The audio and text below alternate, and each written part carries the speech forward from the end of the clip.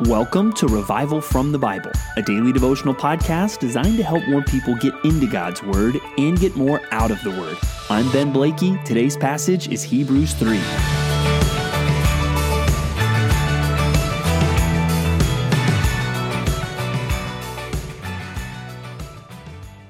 I went out to eat at a restaurant recently, and I was really having a hard time deciding what to order.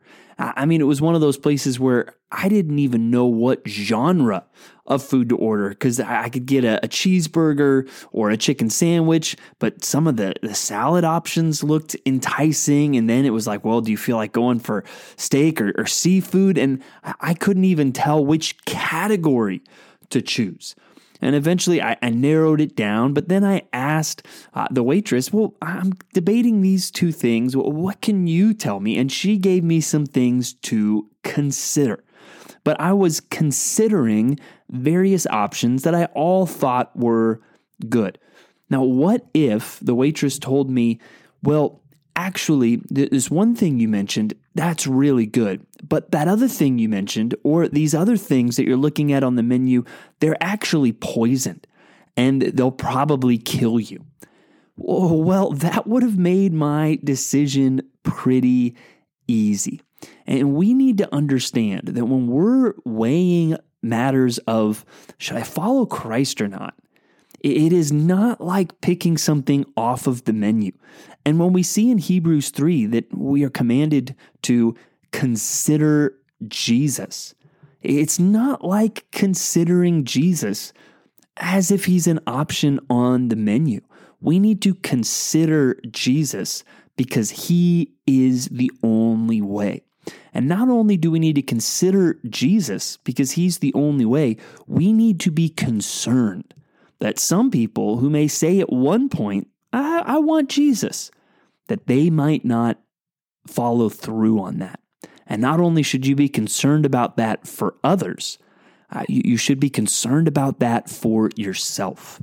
And so that's what we really want to do today in response to Hebrews 3. We want to consider, and then we should think about the concern that we should have.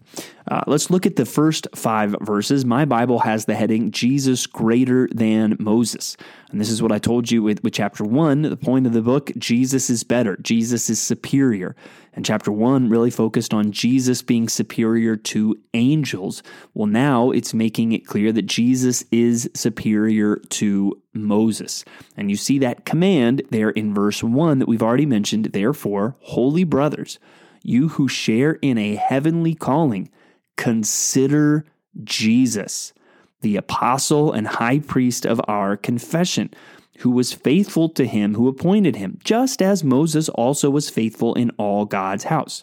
So it's comparing there Jesus to Moses, and at first it's a like comparison. Jesus was faithful like Moses was faithful.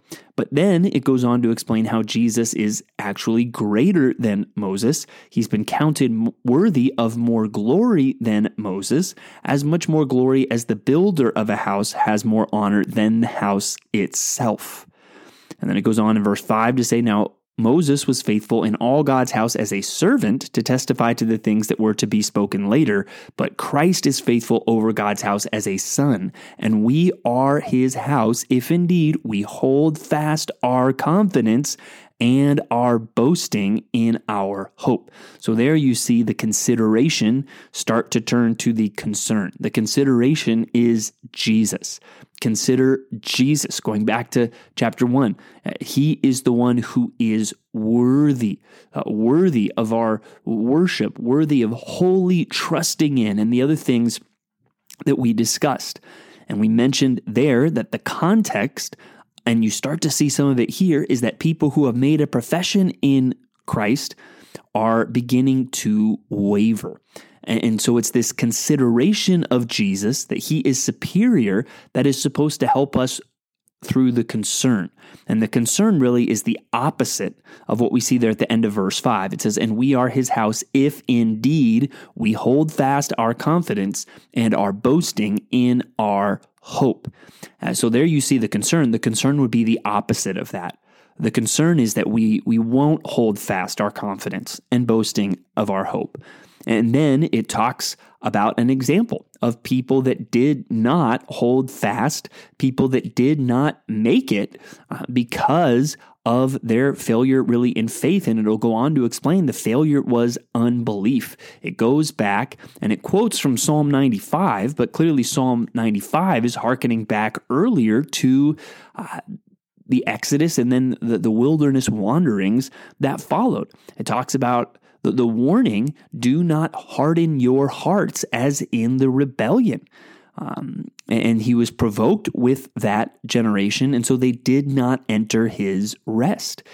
They did not believe, they hardened their hearts, and they did not believe, and so they did not enter God's rest. And that's the concern, that some of the readers of this letter are going to harden their hearts. They're not going to believe, they're not going to follow through, and so therefore they will not enter God's rest.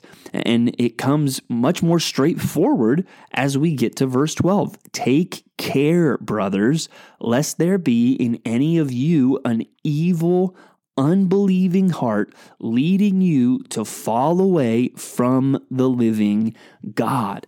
So there, straightforwardly, a warning, you need to be careful and you need to watch your own heart. And what specifically about your heart? Well, that it would be evil, and even more specifically than that, unbelieving. You need to consider Christ, but you need to understand you will be tempted to fall short in that belief, to not really believe in him in a way that leads you to follow through, but you will fail in a way that leads you to fall away. Now, this raises a question. I thought if I was saved, I'm always going to be saved. And I do believe that that is true. The question we should ask there is, can Christ lose a Christian? And I think especially in John 10, the answer is very clear. Jesus is not losing any that belong to him.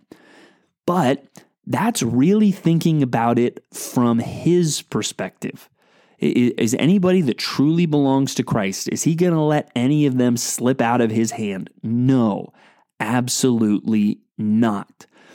But from our perspective, from a human perspective, there are going to be people that to us look like Christians, talk like Christians, and to some extent act like Christians that are going to fall away. And here it's saying you need to be careful that you are not one of them. Now, how do we reconcile our perspective and God's perspective? I think what we'll see in a little bit in 1 John is helpful. The ones that go out from us were never really of us. So this passage, and we'll see other warning passages like it in Hebrews, it is not contradicting what we saw Jesus say in John. No, they go together. It's more a difference of perspective, right? No one that truly belongs to Christ will end up not being saved because Christ is not going to let any of them go. But from our perspective, there will be those who fall away because it looked like to us they belonged to Christ, but in fact, they didn't. But that's somewhat beside the point. The point here is you need to take care. And so I want you to spend some time considering what are the evil and unbelieving temptations you know your heart will experience.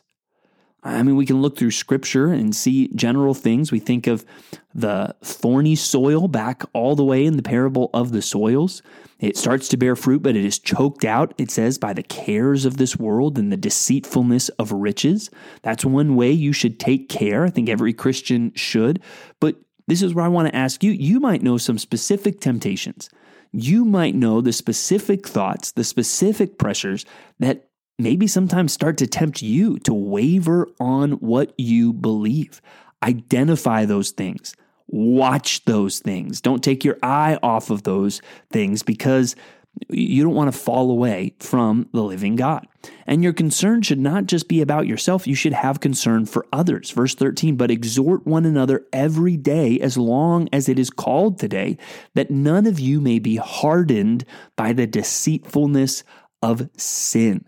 For we have come to share in Christ if indeed we hold our original confidence firm to the end. So the goal of Christianity is not just to make some profession of faith, it is to hold that faith through to the end. But you will be tempted by your evil, unbelieving heart. You will also be surrounded by people who are tempted to be hardened by the deceitfulness of sin. So you need to watch yourself and you need to exhort others. And notice there it says every day. Now, I believe that it is easier now to fulfill this command than it has ever been because it is easier than ever to reach out to people. I mean, we've seen Paul now write letters that likely took months to get to their destination. You can pull out your phone and you can send a text message. And even now, you can send text messages all over the world. It is so easy for you to send words of encouragement or exhortation to someone today to hold fast to Christ. And so I want to encourage you, make that a daily habit of your life. Because like we see, then it goes on to explain, with the Israelites, there were some who did not make it into the promised lands. Their bodies fell in the wilderness. And why did they fall in the wilderness? Because of unbelief.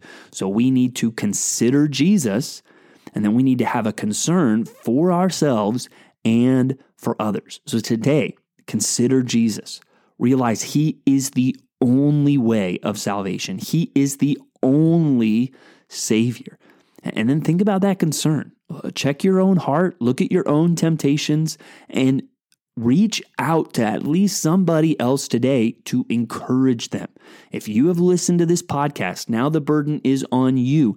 Encourage somebody else today, whether that's face-to-face, through a text message, through writing a letter. Do something to encourage someone today, and then do it again tomorrow, and the next day. Do it every day, as that is what we are called to in this passage. Let's remember, we're not just looking at a menu, deciding about, which option looks the best tonight. There is only one option, and that is Christ. He is the only way of salvation.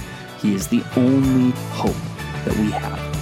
Thanks for digging into God's Word with me today on Revival from the Bible. For more resources, check out revivalfromthebible.com. To learn more about Compass Bible Church Treasure Valley, go to compassbible.tv. The grace of our Lord Jesus Christ be with you.